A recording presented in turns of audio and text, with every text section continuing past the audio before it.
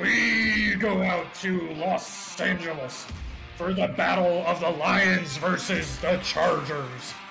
Keenan, don't call me Kel Allen, and the Los Angeles Chargers put up a heroic effort, but the Fighting Dan Campbells say, I take 20 shots of espresso every morning, it's my fucking dub, as the Lions and Jared Goff beat the Chargers 41-38.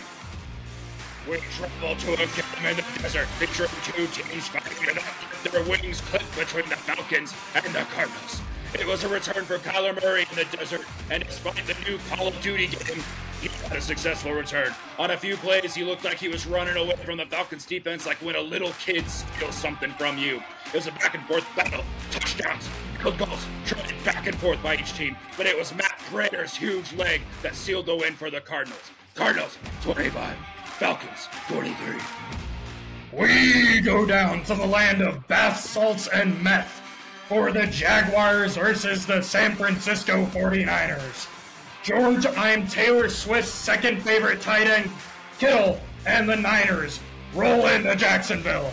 As Brock, my brother's name is Chubba, not Chubba, Chubby Purdy, beat the Jacksonville Jaguars 34-3. In Scotty L's favorite place to lose his money, we go to Las Vegas, where the Raiders and the Jets battled it out on Sunday Night Football. This matchup looked a lot better at the beginning of the season, but instead, we had Zach Wilson versus Aiden O'Connell. A touchdown wasn't scored until the fourth quarter, where Michael Meyer, who the hell names their kid that boom, caught a 7-yard pass from O'Connell. Viva Las Vegas, once the Raiders are looking alive, getting 2 wins in a row. Raiders 16, Jets 12. We go to the home of Nirvana and overpriced coffee as the Commanders take on the Seattle Seahawks. We have two mid-quarterbacks in Sam Howell and Geno Smith dueling it out against two very mediocre defenses. Sam Howell, 312 yards, 3 touchdowns, but it is not good enough to punch Geno Smith in the face yet again as the Seahawks soar 29-26. And at Highmark Stadium in Buffalo, the Denver Broncos have forced 4 turnovers to keep themselves in this ball game. We'll run this down a little bit more, Boom.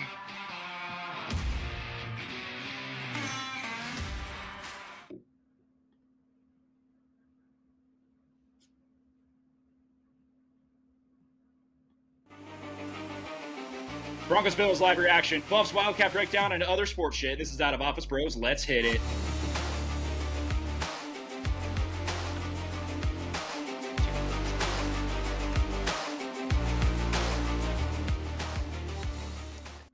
Sorry for that fumble, everybody. This is your boy D-Train, along with my co-host, Mr. Scotty L. How are we doing today, pal? Boy, D-Train, whoever our editor is, he's fumbling more than Cook is in this game. Boy, that was rough out of Mr. Scotty L. We're going to change his name. That's all right. That's all right, man. We'll get better at that. No worries at all. But apologies to all the Ublers out there, especially if you're a first-time Ubler. We are not professionals. We are just a bunch of out-of-office bros just trying our hand at a podcast. Yeah, we're Greeley Public Schools educated.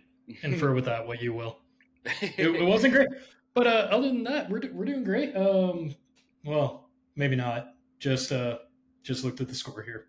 Yeah, so we are currently watching the Denver Broncos play the Buffalo Bills. I do want to give a shout out to the gentleman that I was watching the game in the first half with. I was watching it with my dad, Mr. John DeWitt. I was watching with Robert Arizmendi, James Herman, Blaine Herdman, and a few other folks over there. So I just want to give a shout out to them because they said they're going to listen to the podcast. So after my dad hyped it up a little bit for everybody over there. But yeah, so shout out guy. Yeah. So right now the Denver Broncos are currently losing to the Buffalo Bills 22-21. The Buffalo Bills just scored a touchdown, but there's a minute and 55 seconds left of the game, and I believe we have 2 timeouts. So there's definitely a chance that we can go down and get a field goal here. But the main concern here is that we have had Will Lutz doink one on an extra point in the first half, and then we just had a botch snap where we would be tied at this point had we not just missed one on our most previous touchdown that we got. Yeah, we're going to have to quote Mr. Coach Prime on this and say special teams has not been special tonight. Yeah. No, it's 100%. And I mean, this is the Bills' first lead of the game. The Denver Broncos have had a very, very good and stout football game on defense, forcing 4 turnovers for the Buffalo Bills, 2 picks and 2 fumbles. Josh Allen has not looked like the guy that everybody kind of thought he was at the beginning of the season. Oh, and they're reviewing the key plays that have cost us this game right now. I literally just said this. And so it's the Buffalo Bills are definitely beatable, and the Miami Dolphins, who are leading the pack in the AFC East, have got to be licking their chops right now. They're going to have a half a game lead, or if the Buffalo Bills end up winning this game, they're going to have a half a game lead against them in the AFC East after the New York Jets fell to the Las Vegas Raiders last night. Scotty, I mean, the Broncos have been looking better, but is it kind of one of those things where it's almost a little too late sort of thing? I don't know, as we just break a nice little shovel pass to Samaje Perine. Yeah. Russ has been more of what we expected tonight when we made that trade in terms of the improv skills that he has outside of the pocket or when the plays collapse. Yeah. We've stuck to our winning formula of running the ball, as Javonte Williams has 21 carries on the night so far.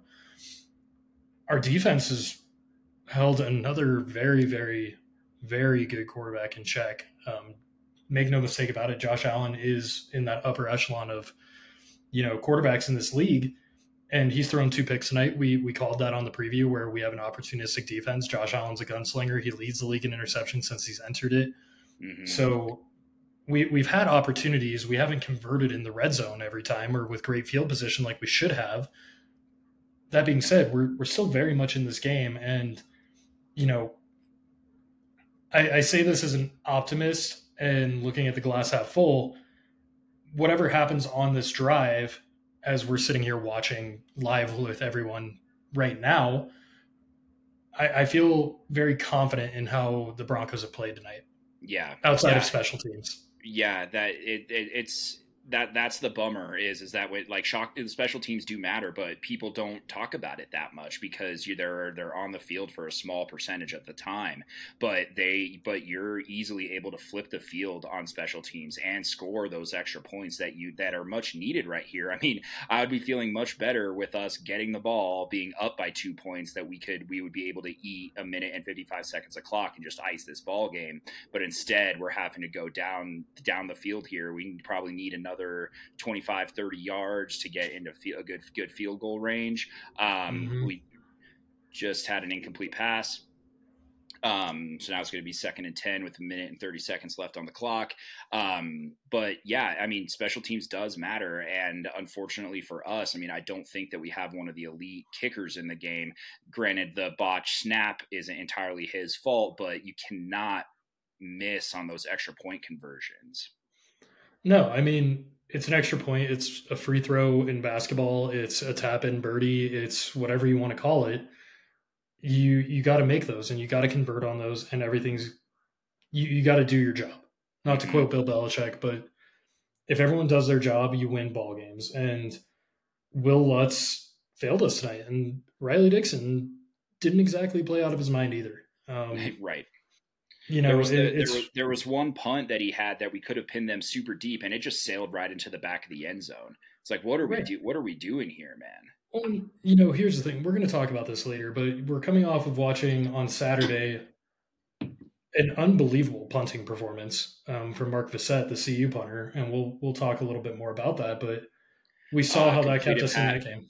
Completed pass on 3rd and 5, first down for the Broncos. We're sitting. But he didn't get in bounds. Nope, he didn't get in bounds. We still have our 2 timeouts. The reason there was a pause was because of a Buffalo injury. Clock's ticking. Throw. Oh, he's in bounds too, I believe. Clock's running. Get out of bounds. This is basic football. This is basic football. It looks like we're going to take a timeout here. Yeah, Oh, that's smart. So that was to a tight end. That was Adam Troutman. So it took a timeout there. DeMar Hamlin on the tackle. Respect. Yeah, it's good to see him back on the field. Oh, absolutely. God, I don't trust Will Lutz on this. I think I'm going to hold back.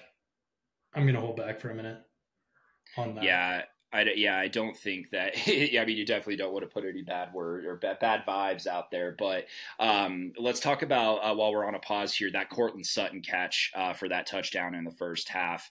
Russ had to scramble outside the pocket, did a little ballet move to escape an oncoming defender.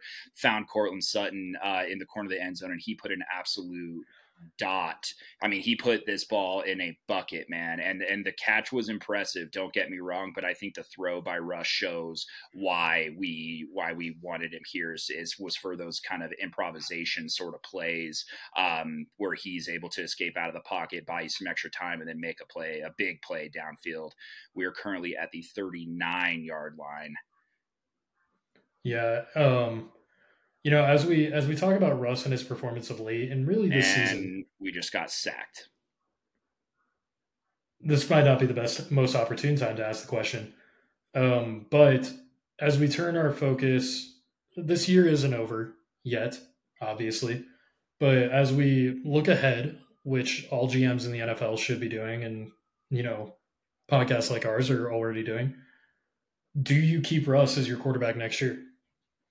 That's a very interesting question. I think what it comes down to is where your draft position ends up being, and whether or not you have enough faith in a quarterback that you're going to end up drafting at whatever position that you have.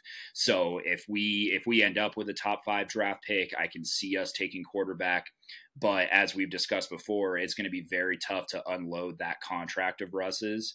And I doubt, I mean, there may be a team that comes calling, man. I mean, I'm kind of thinking maybe the Tampa Bay Buccaneers, maybe they think Russ is a upgrade above Baker Mayfield, who's not playing, super great football right now.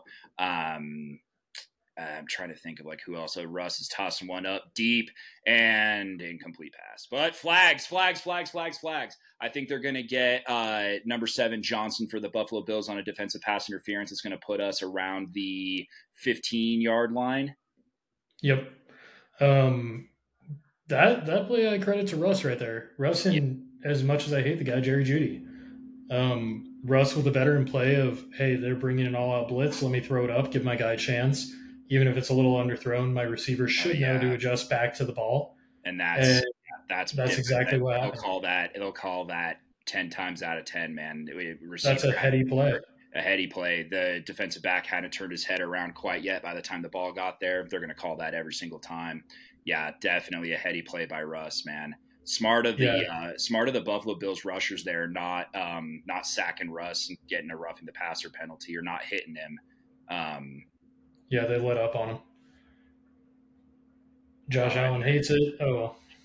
Yep, not upset. I love doing this live reaction, man. This is especially when it matters. I was kind of nervous that we were gonna be and we're gonna get into where Will Lutz kind of wants to be, get on his hash.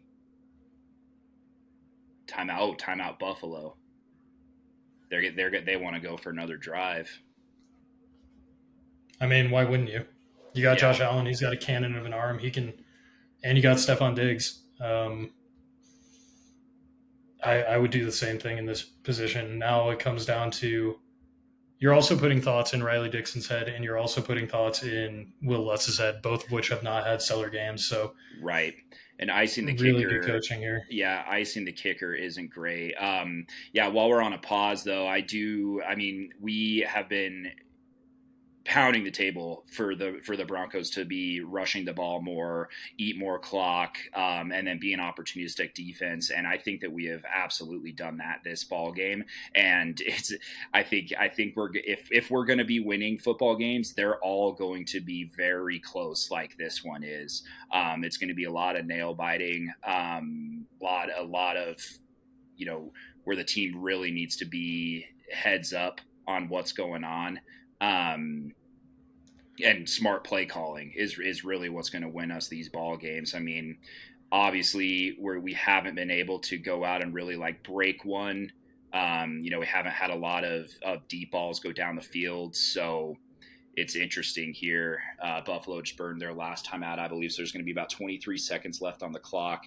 What do? Do you run a play here so that the clock runs and then you trot your field goal unit out there to go for the win, but then so that there's no time left on the clock to give Buffalo the ball back? Or do you use the timeout, go kick a field goal with about 20 seconds left on the clock, kick it to Buffalo where they have no timeouts and have their offense be back on the field? Well, it's third down right now, right? Mm-hmm. So we could take the knee, run the clock down to 4 seconds, and then timeout. Let's go. We don't have. Do we still have? We're out of timeouts. We're out of timeouts. That's why I asked that. Mm. I mean, it looks like we have the offense out there. We have the offense out there. So I do think that we're going to be doing that. I think we're gonna knee the ball one more time, trot our defense out there, and let them run the clock. I mean, this is gutsy by Sean Payton, in my opinion. I think you're really banking on everyone getting set. Yeah. You are. I personally would rather just kick the field goal there and then trust in my defense, but here we go. 13, 12, 11, 10. We've got enough time. I'm 2 seconds behind you. Snap is it. Hold is good. Kick is up, and he fucking missed it! Okay. Oh, flag on the play. It's in the backfield, lining up over the center. Yeah. Fourth down, so he gets another kick. Oh, my God. 12 men on the field for the Bills. Are you kidding me? Are you kidding me?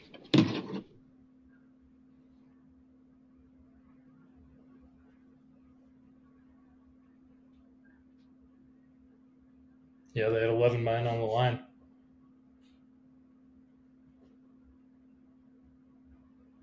Wow. All right, so Will Lutz now is not in a panic mode, and now it's a 36-yard field goal. Snap is good. Ball is down. Kick is up. Field goal is good. Time expires. Broncos win 24-22. Oh, my God. Dude. This was unbelievable. Unbelievable. Weird ending.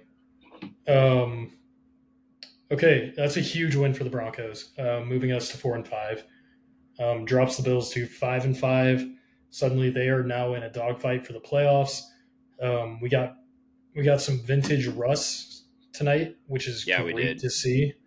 We ran the ball in a very dedicated way, which is once again what you want to see. It's not like we were. I wouldn't say we were exceptional running the ball.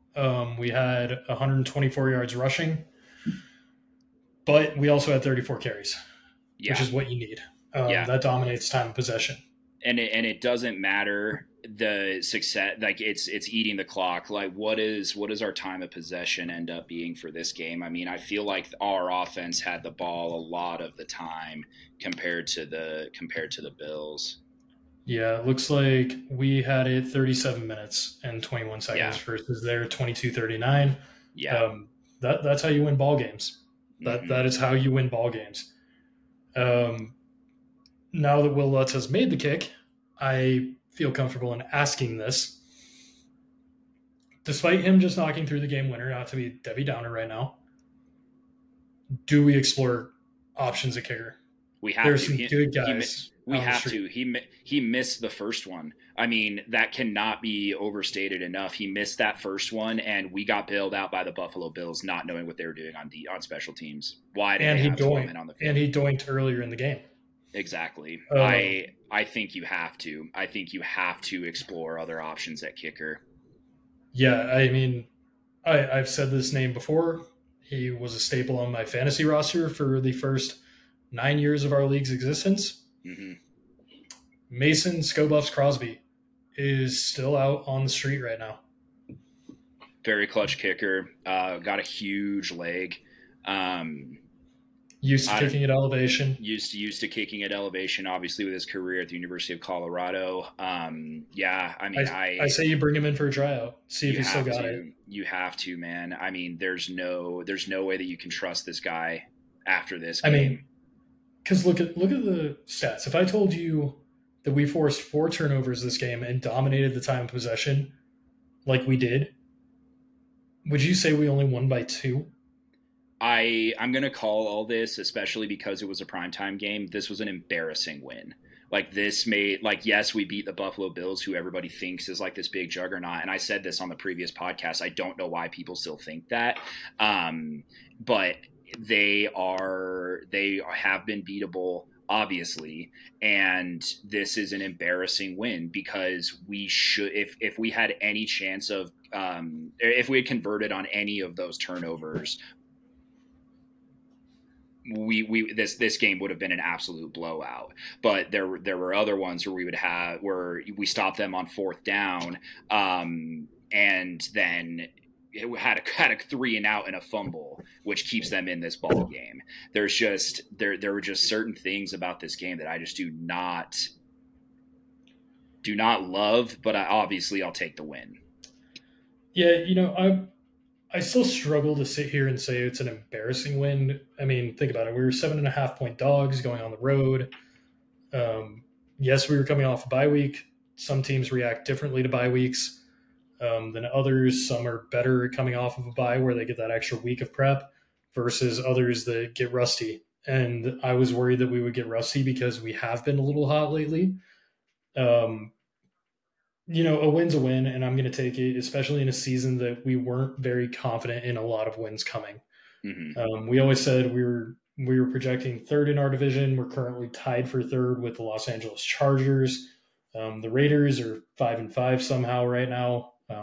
I wish they hadn't have fired Josh McDaniels because I think we would have been a lot better off if they didn't. We're in the thick of it to a certain extent in our division. I mean, Kansas City is 7-2. As we look at the playoff race, we're in it. It's not impossible to get there, which if our future selves could go back to the past right now, we wouldn't have believed that 3 weeks ago. Yeah, I wouldn't 4 say weeks so. ago. 4 weeks ago, yeah. I would completely agree with you. I mean, we were sitting at 1-5. Like, who would have thought that we would rattle off 3 wins in a row against the Packers, Chiefs, and now the Bills? Yeah, and there's a lot that still has to shake out. There's a lot. Currently, we're tied with the New York Jets for 13th in the AFC. They own the tiebreaker over us based on the head-to-head. Then the Chargers also at 4-5, along with the Denver Broncos. They have the tiebreaker over the Jets. And then the division tiebreaker was initially used to eliminate Denver out of that. So that's interesting. Then you got the Raiders, the Bills, the Colts, all at 5-5, along with the Bengals at 5-4. Yeah. A lot is going to have to happen for us to sneak into the playoffs here. Yeah. And somehow Houston has surged. I mean, CJ Stroud is real. CJ Stroud is real, man. I think we can dive into him a little bit more on Thursday just because our Tuesday podcasts are usually reserved for reviews of our games. So quick shout out to Shalom Sharp, who picked Justin Simmons getting an interception tonight. I just wanted to throw him out on the pod because he, as part of the Fade Gamblers Network, obviously that you guys are not the best, but fun when you get them right.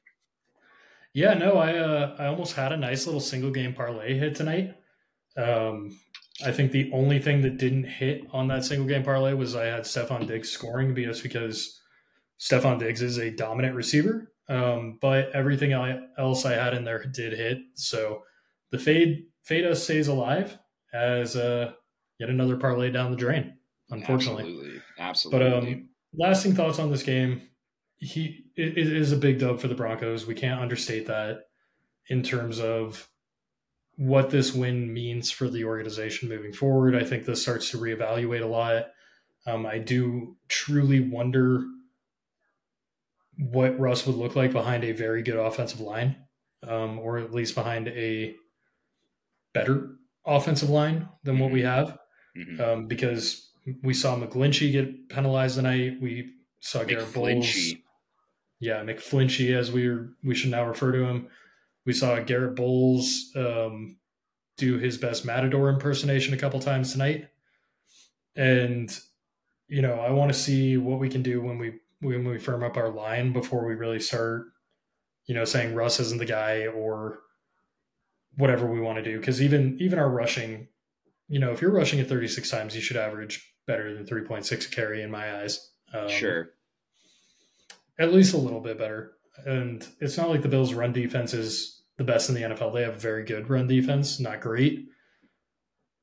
I would like to see what we can do with a better offensive line. And I think that's kind of been the story of the Broncos for a little while now. And, giving Garrett Bowles that big deal after one good year and 4 shit years might not have been the best move. It's pretty suspect. It is sus, as the kids say. Yeah, but big win.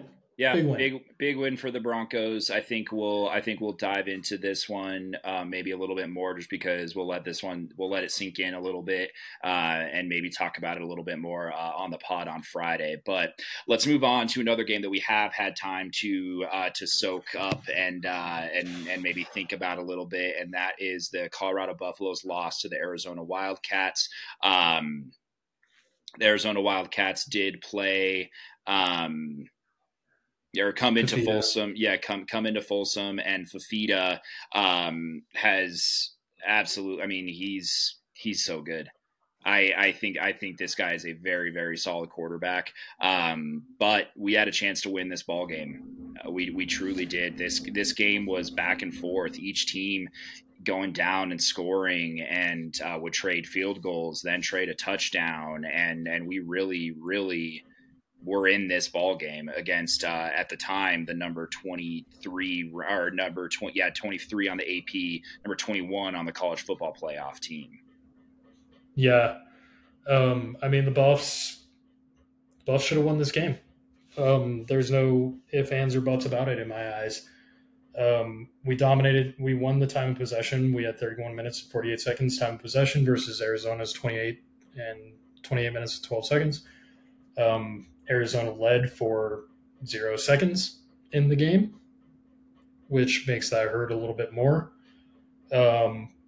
Overall, though, I thought the Buffs were the better team.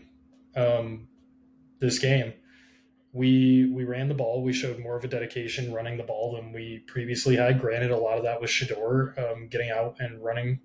He was our leading rusher with only 29 yards on 13 attempts, but I mean, we ran the ball 30 times. Like, we talk about averages with the Broncos, and I just said if you're running that much, you need to have a better average. That applies to the Buffs here. 30 attempts for 77 yards, only averaging 2.6 carry, but it did free up a little bit more in that offense, which was what we were claiming for at the end of the day. So I thought we should have won this game, and there are little moments we can point to that cost us. We're talking about clock management again. To a certain extent, I don't think it was as bad this game as we had seen this year, but we still have some clock management issues and game management issues, which is entirely coaching. I think one thing that was telling was we had a 4th and 1 on our last drive, and instead of going for it, we punt the ball. And I mentioned it earlier. Mark Fassett had one hell of a game from a punting perspective. I mean, the dude was probably the MVP for the Buffs that game. If we had won, he gets the game ball. That being said, when you're not going for it on 4th and 1 from the opponent's 45-yard line, something like that, or our own 40-yard line, It was right around there, kind of the middle of the field.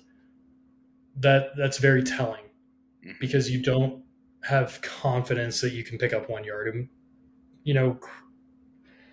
to Dion's point on that, why would you?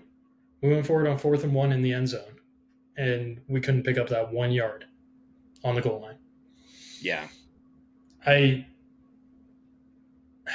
It's just another week of frustrations. Well, I think this goes to what Dion said in his post-game presser, where he said we simply just don't know how to win yet, and it's not for lack of effort, not for lack of coaching with the staff or support staff, the trainers, strength and conditioning, and everybody around us. They're doing a phenomenal job. We just can't get over that hump.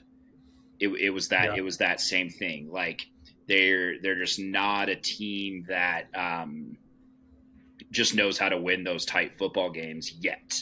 And I want to specify that because I do think that we are on the cusp of something great, and I hope that us as fans can see that. We have to remember that we were a train wreck last year at 1-11, and as evidenced by the 3-0 start. And then now, going 1-5, but being in very, very tight ball games outside of the Oregon game, we are a very, very improved football team.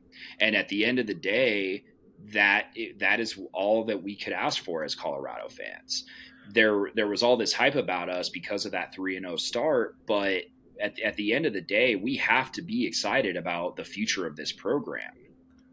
Yeah, I mean, we are once again a competitive ball club, which is more than we could say for a very, very long time outside of, 2016 with the rise and the COVID season of 2020, which was shortened and has an asterisk, and a bunch of other factors went into that.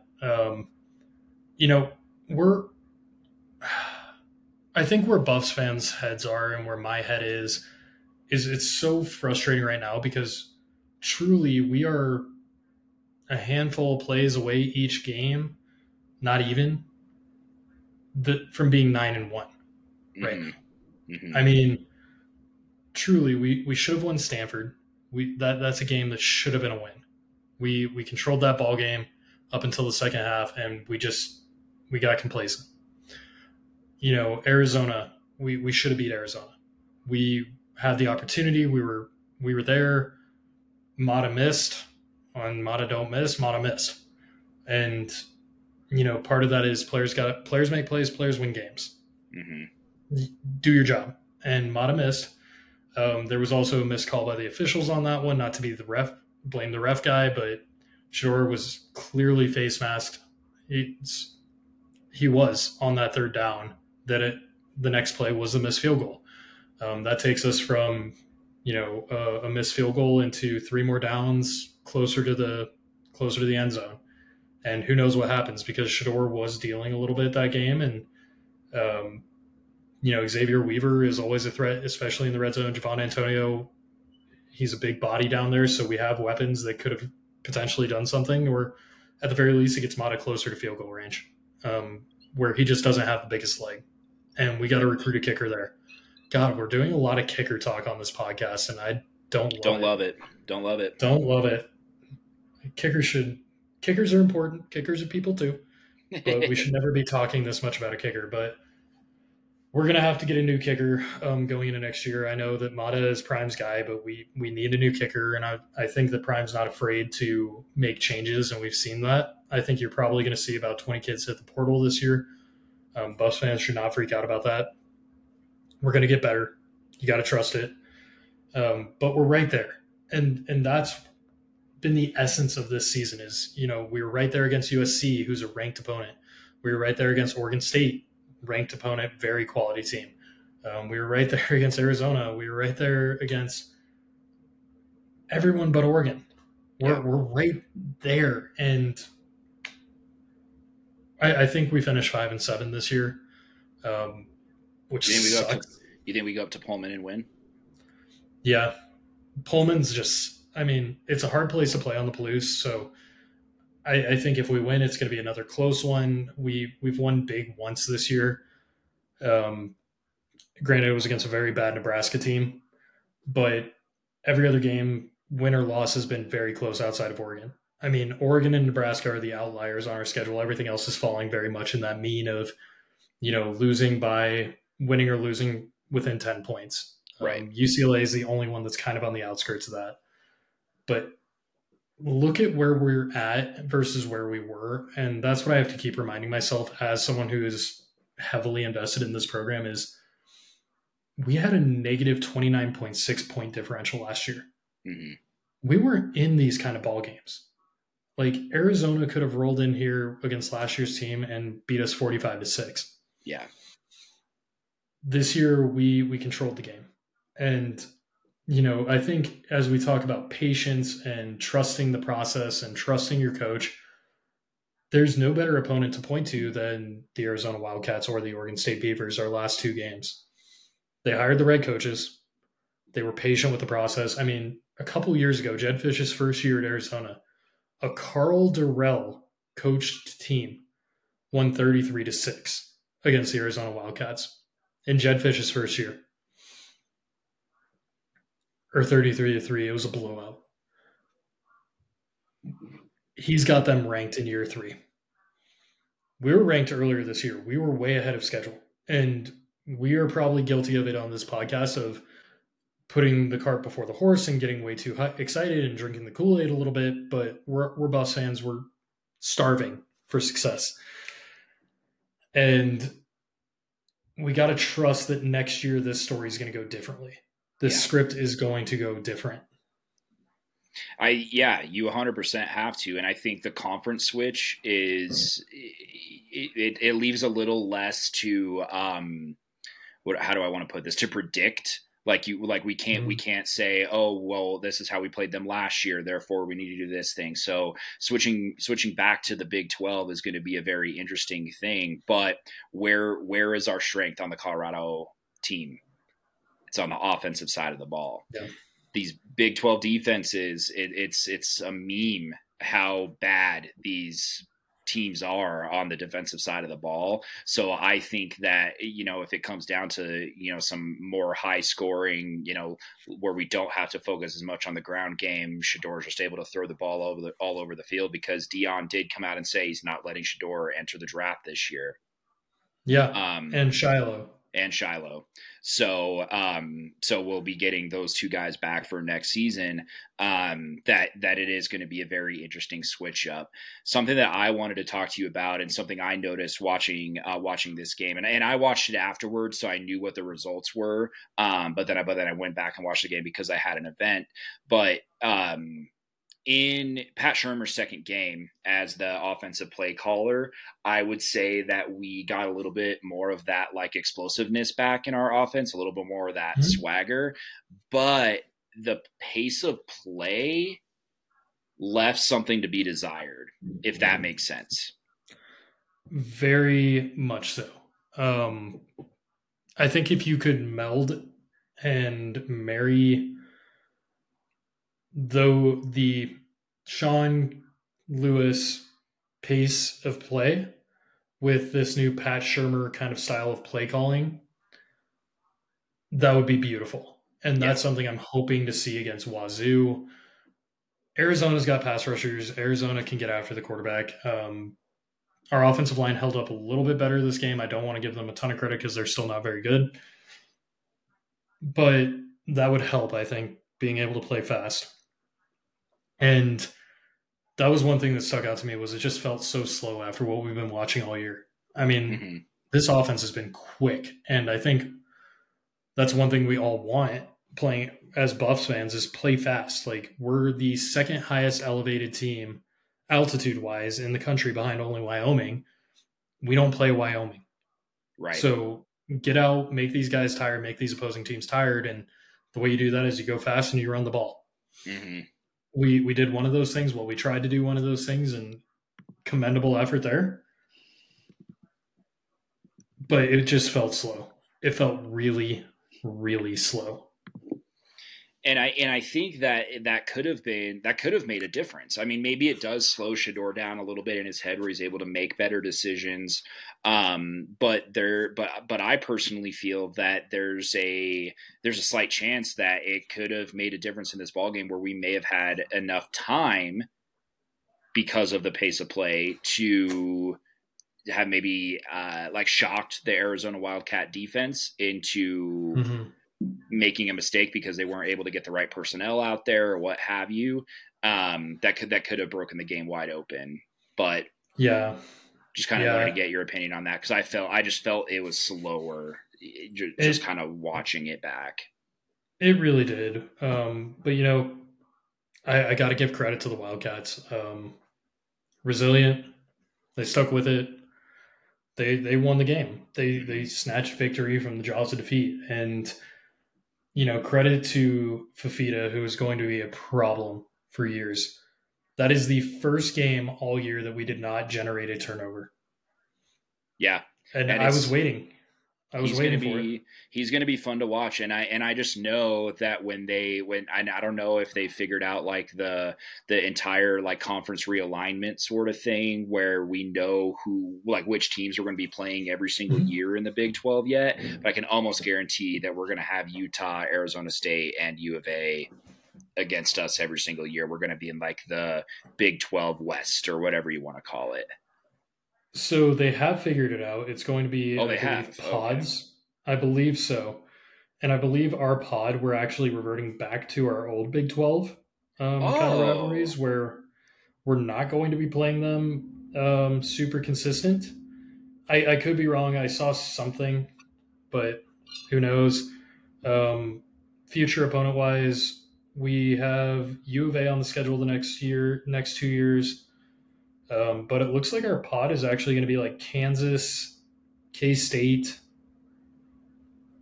Oklahoma State maybe, or Iowa State, one of the two.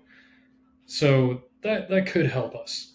That could help us because those are not teams that have given us too many fits recently. Whereas Arizona, it seems like every year we have to fucking deal with Arizona where first off, it was a Khalil Tate comes off the bench and just runs wild and starts his Heisman campaign and looks like a Heisman winner and an all-time great against the Colorado Buffaloes, but really faded into irrelevance pretty quick for the Arizona Wildcats. Nick Foles, my freshman year, Nick Foles came in, and I think that is how he got drafted in his draft position was his game against the Colorado Buffaloes. So I'll be happy. Yeah, Nick Foles, which also like quietly was one of the best QB rooms I have ever seen, was that Michigan State program that he transferred from. It was like him, Kirk Cousins, and I want to say Connor Cook. Yeah. All three guys in that room went on to play in the NFL. Yeah. I mean, God, if Michigan State could ever figure their shit out, they could be a wagon. Yeah, they definitely won't. But speaking of wagons, wanted to talk about some success that the Colorado Buffaloes have had for women's basketball. Our Lady Buffs are, as of today, ranked 5th overall in the NCAA AP rankings after beating the then number 1 ranked team LSU by 14 points. It skirts to an easy win the following Wednesday, 97-38 against Lemoyne, but then had another big game against a good basketball program. They're not ranked anymore, but they were when we played them in Oklahoma State. Lady Buffs beating them 86-75. This J.R. Payne team, man, they are on a mission. Yeah, man, they're this team's different. This team's special, and it's going to be a really fun team to follow this year because you have excellent players up and down this roster. I mean, I'm a huge Jalen Schraw guy. She is a tough guard. She's not afraid to drive to the basket. She gets it down low and gets rebounds on the defensive side and on the offensive side. She sees the floor in a very strong way, but she's just an aggressive player, which I love.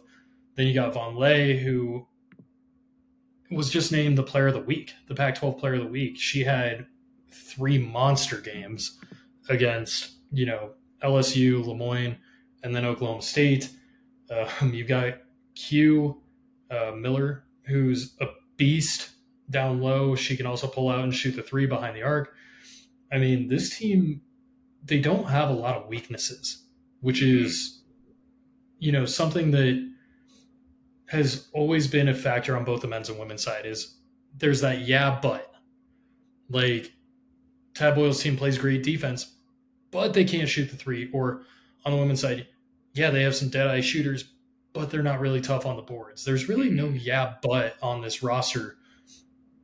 And I genuinely think the ceiling for this team, man, it's Final Four, maybe a Natty appearance, maybe, depending on how the bracket falls and health and all that stuff.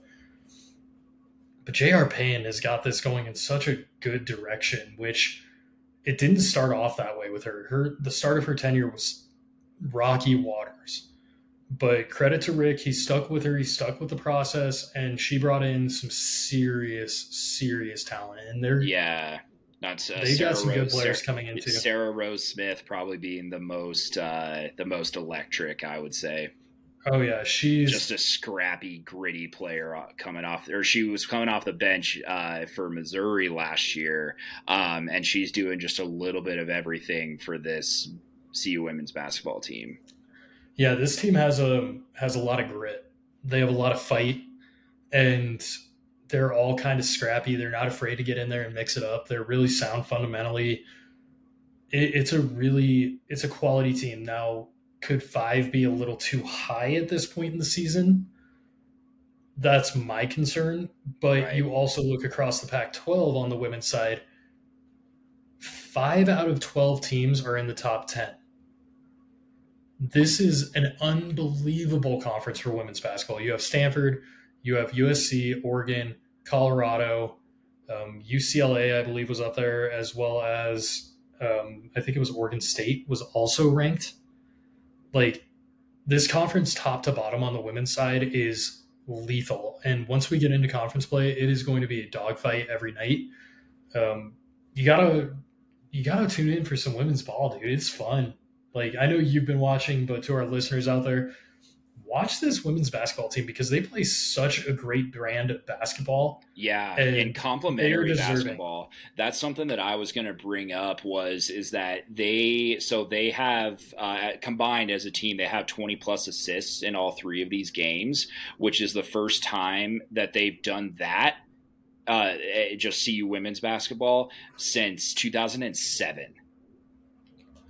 Like, they're playing complementary basketball right now, where they're not afraid to pass the ball and let another player make the shot. Whereas before, I feel like we maybe had quite a few ball hogs. So it's really interesting watching this ball club just beyond this meteoric rise, especially after a convincing 14-point win over the defending national championship LSU Tigers. Like, this is awesome. Yeah, and I just pulled up the rankings because I want to give a perspective of where CU women's basketball is in the landscape of the women's game right now. You have South Carolina. Dawn Staley is probably the best coach in women's basketball right now. She is probably unseated. Gino Ariema over at UConn. She has the South Carolina Gamecocks really rolling. They're an incredibly run program. They're really strong. You have Iowa with the best women's basketball player in the country. I would even go so far as to say the best women's basketball player, period, and probably the best college basketball player, period, with Caitlin Clark. They're at number 2. Number 3, you have the UCLA Bruins. Number 4, you have the Utah Utes. Number 5, the Colorado Buffaloes. Number 6, Stanford, who has had an incredible run on the women's hoop side. Tara Vanderveer is an absolute legend of a coach. She is one of the winningest coaches of all time across college basketball. Then you got the LSU Tigers at 7. They won the Natty last year. The UConn Huskies, Gino Auriemma, another legendary coach, one of the winningest coaches as well. They're coming in. He might be the winningest coach, period, for basketball. And then the Virginia Tech Hokies at 9, and rounding out the top 10 is the USC Trojans. So that is 1, 2, 3, 4, 5 Pac-12 teams in the top 10. We make up 50% of the top 10. And the Colorado Buffaloes are ranked ahead of programs that have been Final Four staples in Stanford, LSU, and UConn. Mm-hmm. That's not a small feat, and that is something that we need to pack the keg for. Get out there and support, because this is an incredible team, and a home court advantage does play a role. And South Carolina fills up, Stanford fills up. Stanford women draw better than their men. Yeah, I can say that from experience. Stanford women draw much better than the men, and UConn sells out their women's games too. So go create a home court advantage, because it's going to be fun. I know I'm going to get up to a game or two this year. I'm hoping D-Train will join me for one of those, because it'll be a good time. And dude, it's going to be a great year for women's hoops. It's going to be a great year. Yeah, it 100% will be, man. And let's we have another team ranked in Boulder, right? We sure do. That's what I was just going to flip it over to, is our Colorado men's basketball team coming in at number 25 on the AP polls for basketball, with two early season wins, both pretty convincing, beating Towson 75-57, and then following that up with last Friday night 95-63 against Grambling State. And you had mentioned this when they were playing Towson, when we recorded our 2 podcasts ago, that we had lost to Grambling State last season. Mm-hmm. So this was for those that were on the team this year, I'm assuming that this is going to be a great moral victory moving forward. We do take on Milwaukee tomorrow at the Keg, and then some interesting games that are going to round out November. But then it really kind of starts to heat up with some out of conference teams that we're going to end up playing. With Richmond, Iona. Richmond and Iona have had teams that have made it into the NCAA tournament over the last few years and have made some noise. Richmond, I'm pretty sure, actually won in the first round just a year ago, I think. It may have been 2 years ago. And then Colorado State, always a fun one. But then the big one is going to be December 10th when we take on the University of Miami, Florida, who's currently ranked 12th. That's going to be, I think, probably the biggest test before we go into in-conference play for the men's basketball team. Yeah, and even that one against the U is going to be interesting, right? Because that's actually being played in Brooklyn at the Barclays Center. So that's part of a bigger thing for college basketball. But this men's team is this is the deepest Boyle squad that he's ever had. This is the deepest team that Tad Boyle's ever had. Realistically, he's got probably nine really, really confident players, maybe 10 on that roster that you could put in at any time and trust that they're going to do the right thing. Towson, that's got to be a win. And it was, KJ Simpson played amazing that game. He looked like a man on a mission.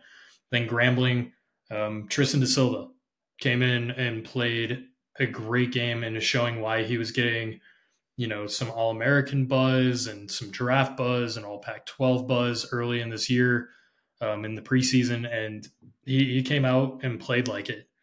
This Milwaukee team is a very good team. They are one of those mid-majors that is consistently making tournaments and always in the fight for that, auto bid. So they're not going to be an easy test, but we should get a dub that game. And one interesting thing about the Grambling game was our star freshman, Cody Williams, did not play. He had a minor injury. He's supposedly back when we take on Milwaukee, and he runs the floor so well. He sees the floor well beyond what his age truly is. And keep in mind, this kid's barely 18, and he's seeing the floor at a very high level, which is why he is such a great complementary piece to a KJ Simpson and to a Tristan Da Silva that are more veteran players that have been in Pac-12, that have played in big games, that have won a couple big games. He was someone that you needed to come in on this roster and kind of round out that third threat. And he's fitting in very, very nicely. He's going to have growing pains just as every freshman does. But this is a really good Tad Boyle team. It's a really good Tad Boyle team because you got Javon Hadley, who's a guard leading us at the rebounding position, which Tad might not love out of the bigs, but I mean, you want to see your guards crash into the glass. KJ is averaging 17 a game, 100% from the line, which is big. And then he's also leading in assists at 5.5 assists per game, which that's Boyle ball at its finest. Yeah. Boyle loves the guard that distributes. He really does. I mean, he's not gonna keep or allow any players to stay on the team that aren't going to be running his system. That's sort of the thing with Tad Boyle, is that he's a no nonsense coach, and as long as you're running his system, you're gonna be successful. Yeah, I mean, that's why I love Tad Boyle so much, is because he is such an old school coach for basketball about the fundamentals being strong. It's a lot like, to a lesser extent, the Greg Popovich Spurs. Yeah. Of, we're going to run the system, we're going to crash the boards, we're going to work the ball around, you're going to pass up a good shot for a great shot, you're going to hit the open man, and you're going to be consistent in our system. Boyle doesn't like ISO. Boyle's gotten better about playing zone D, which is needed. This team really needed to play zone for a long time, and he finally dialed back on going man. But Boyle, he's grown and developed as a coach, which is all you can ask, and he's been incredibly consistent. Yeah. Incredibly consistent for the University of Colorado, and he's different than Coach Prime. He's more dialed back. He's more just kind of a lunch pail mentality, and I'm going to go to work, and my team's going to do the right thing, and we're going to play good ball. Mm-hmm. But he's also now pairing it with a high level of recruiting that Coach Prime does. And that is a lethal combo in my eyes. And they have the Pac-12 men's basketball is really good yet again this year. Arizona Wildcats did just go on the road to Cameron Fieldhouse with Duke and win. They upset the number 1 Duke Blue Devils. Arizona is a very good team. You have USC, they're pretty good, but they're, in my eyes, are a little overhyped. And then really it's Colorado in third. You have other teams receiving votes, whether that's UCLA and Oregon. Colorado, in my eyes, is going to get a first round bye in the Pac-12 tournament, which is huge. Yeah, I don't think Boyle's ever done that because the Pac-12 has been so deep. Yeah, I'm trying to think. I feel like he may have in like his third year. Third year, we were still fifth in his third year. Oh yeah, because that was the year that we all went. That's right. Yeah, that's right. And then his first year, we had that legendary run where we went off and won the Pac-12 tournament and got in the NCAA by doing that. But second year, was it the second year? Yeah. Because it was because we were in the Pac-12 tournament and he was in the Big 12. He traveled with me to Boulder, man. His first year was my freshman year. Yeah, you're right. You're right. Greeley to Boulder. Because he played his first year there was the last year of the Big 12, and then his second year was our first year in the Pac, and we went on that incredible tournament run in Vegas. Yeah. It's a fun team, and what's really exciting about the move to the Big 12 is that is a better basketball conference even than the Pac-12. It's a good move by Rick George. I mean, the Pac-12 was dissolving pretty much for the most part, anyways. But in terms of deciding which conferences that was going to be the best for Colorado, going and renewing the rivalries we had with the Big 12 for the football is going to be huge. But then for the basketball program, it is going to be ginormous, I would say. Like I said, because I said huge for Colorado or for football, it's going to be ginormous for basketball.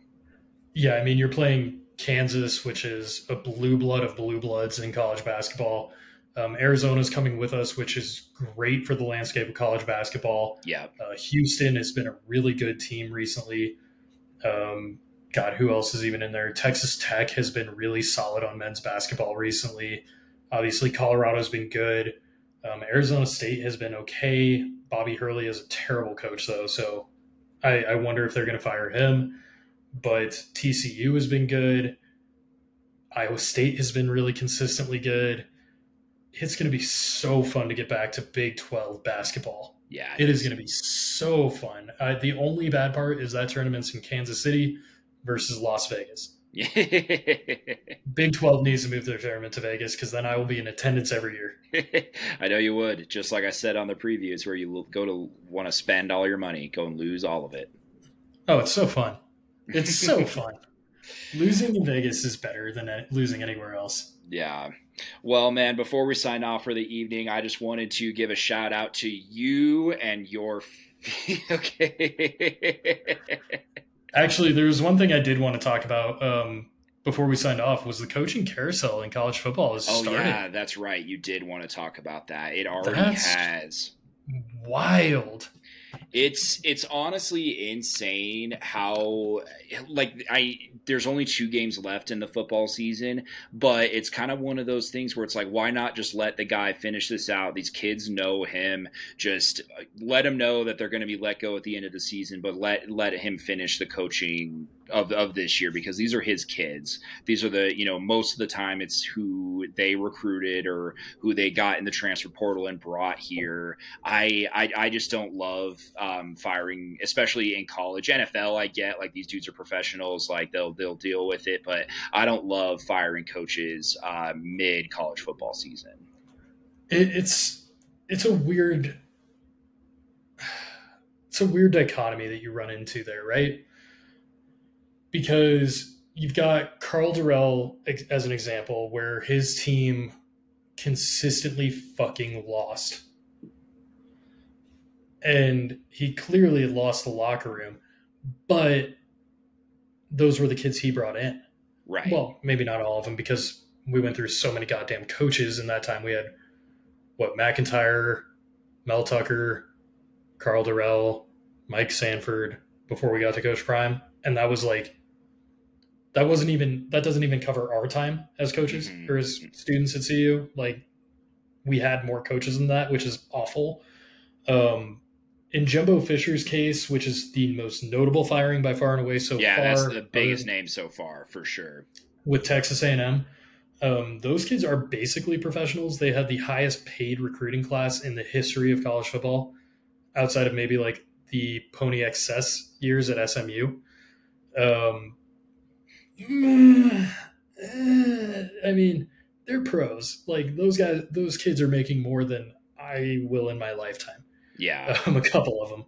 So it's like, welcome to the real world. If you want to be paid like a big boy, you're going to have to act like a big boy when adversity like this hits. There's been a lot of rumblings about, not from anyone reputable, and I throw Stephen A. Smith in there because he's a jackass, about Coach Prime going to A&M. I just wanted to address this real quick.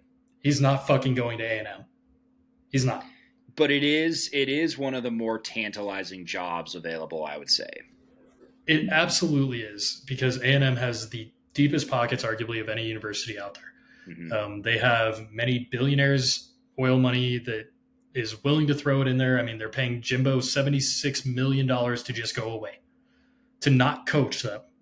They're paying him $76 million. That is triple the highest known coaching buyout at a public school in history. Triple. Yeah, and you want to know the worst part about that buyout for them? What's that? It doesn't offset if he gets another job. Right. Like, there is a world, I'm not saying this will happen, there is a world where Jimbo Fisher becomes the offensive coordinator at the University of Colorado, is making $1.2 million a year, and still getting his paycheck from Texas A&M in full. Like, he could legitimately come here and work for $5,000 a year, and it doesn't matter to him. Yeah. It is asinine. But Prime isn't leaving. It's resetting the paradigm for coaching buyouts. Like, it's nuts. Something's got to give here, because they just proved that model does not work by any stretch of the imagination. It's 2 years into a 10-year contract that they did with this dude. Of course the buyout's going to be huge. Yeah, and they gave him the most asinine deal. He won a natty. He's going to go to fucking Nick Saban's rehab school and be fine. But at the end of the day, it was a dumbass contract. Coach Prime is not leaving. I want to qualm that right now. Shador can't transfer again. Otherwise, he'd have to sit out a year. Shiloh, he's a more of a gray area because he's a grad transfer. Right. But he's not going to go. Travis can't transfer. Travis can't transfer again. He'll have to sit out a year. They'd all have to move again. They'd all have to learn an entirely new system again. And A&M donors are the worst. Mm-hmm. They are the worst. They want someone they can control. No other school is going to unilaterally give Coach Prime the power that he has gotten as he has at the University of Colorado. If this was next season, if this was next offseason, I would be worried about Coach Prime leaving. He's not leaving while Shador, Travis, and Shiloh still have eligibility and would still have to sit because of this. Right. Some of our listeners are probably sitting, well, Scotty L, what about when the coach gets fired or takes a new job, transfer exemption? It's bullshit. We saw it with Tyler Brown this year on the Buffs. He transferred from Jackson State to here, didn't get the waiver approved because it was his third transfer. Guess what? It would be Travis's, it would be Shador's. Well, it would be Shador's second transfer, and that's where this rule really comes into play, is the second time transfer. It would be Travis's second. It would be Shador's second. It would be Shiloh's third. He played at South Carolina, then Jackson State, now Colorado. He's not leaving. And also his daughter is on the women's basketball team. You really think that she would rather go from sitting on the bench for the number 5 team in the country versus going and sitting on the bench for an unranked trash team? Right. She doesn't. Yeah. Prime is here for at least next season. Let's qualm that right now. They're going to have their pick of schools. I wouldn't be shocked if Dan Lanning becomes the next head coach of Texas A&M, Small Dick Dan, or if, Mike Norvell from Florida State takes the call, or Kalen DeBoer from Washington, or Jonathan Smith from Oregon State, but it is not going to be Deion Coach Prime Sanders. Mm-hmm. I'm going to qualm that right now. But, man, the college carousel has gotten started early with Michigan State, Mississippi State. Yeah, I was going to talk about I was going to talk about the Mississippi State one for a second because I just kind of feel bad for this guy. Like, Zach Arnett was promoted head coach last December after the sudden death of legendary coach Mike Leach. The Pirate. And so he technically didn't even get a full first season before they fired him. I get it. They've lost 6 of their last 8. They're 4-6 and got the shit kicked out of them by Texas A&M 51-10. And that was the straw that broke the camel's back for the university. So I get it. But at the same time, like I just feel for this dude because it's like, this job was kind of just thrust on you. So I think he'll get hired somewhere and then have a chance to elevate his game and get better at it before he gets another head coaching job. But yeah, really tough situation all around there. I wonder if that was triggered by A&M firing Jimbo to a certain extent. Because SEC, everything's an arm race. Everyone wants to keep up with the Joneses, and maybe they saw it as, okay, well, we won't get A&M's guy, but maybe we'll get their number 2 guy, and he could be really good. I hate how it all turned out because I was rooting for Arnett after the tragic passing of Coach Leach, the Pirate, who's an all-time legend. But you and I are both big Mike Leach guys from a personality perspective, and his teams were always fun to watch. I mean, he made Wazoo really competitive, so it was sad to see how everything played out, and I'm going to root for him wherever his next stop is, unless it's the University of Nebraska. So I hope he does well. And Michigan State, their fans are just fucking lunatics. They think they're a blue blood for God knows what reason. Like, it really doesn't make sense. Michigan State fans think that they're the best job in college football, and it's like, y'all are mid, as the kids would say. It's the most fucking mid job out there. Like, okay, congrats on being a middling Big Ten team that gets shit kicked by Michigan and Ohio State every year. Yeah. Whoa. D'Antonio was the one good coach. And also, you guys could have had Nick Saban there on a lifetime deal, and you decided to let him test the waters with LSU. Really good job there. Yeah. Idiots. Couple other ones. Brian Ferentz won't return as Iowa's offensive coordinator. Not shocking at all, since Iowa can barely score 20 points a game. Alex Grinch, who you've talked about quite a bit on this podcast, gets fired as USC's defensive coordinator. And then Penn State also let their offensive coordinator go, Mike Yurcich. Honestly, I don't watch Penn State football enough to know what his fucking name is. They're boring. Yeah. It's a boring brand of football. Also, Boise State, Andy Avalos was let go as their head coach. He was relieved of his duties. Something very interesting. That is the first head coach that Boise State has ever fired in their football history. Is it? Every other coach for them has resigned, retired, or taken another job to later be fired. Looking at Brian Harrison from Auburn, he took the job and then got fired on a very suspicious allegation of adultery. Wow. I don't think it was ever proven. I think it was just made up by boosters to get him out. But yeah, Boise State never fired a head coach. Interesting. Yeah. So but the coaching carousel started. Two games left in the regular season for college football. It's off to an interesting ending here for a lot of football teams. But you know who doesn't have to worry about that? The Colorado Buffaloes. We do not. I don't think Deion's going anywhere, and we're definitely not letting him go. So Sean Lewis is. Yeah. Sean Lewis is going somewhere. He might be going to Penn State or Iowa or Boise State. Who the hell knows? But he ain't going to be a Buff next year. I'll call that. Yeah, well, I'm not heartbroken about that one. Yeah, shit happens. We talked about it. Yeah, for sure. Well, right on, everybody. Well, thank you so much for giving us another listen on Out of Office Bros. We'll be out of office again on Friday. So for immediate assistance, please follow us on Instagram, Twitter, Spotify, and anywhere that you get your podcasts. And please be sure to like, comment, subscribe, and please, please, please tell your friends. Or if you're like my dad, tell everybody. Best, the Out of Office Bros. Sco Buffs, boycott opening day. Yeah.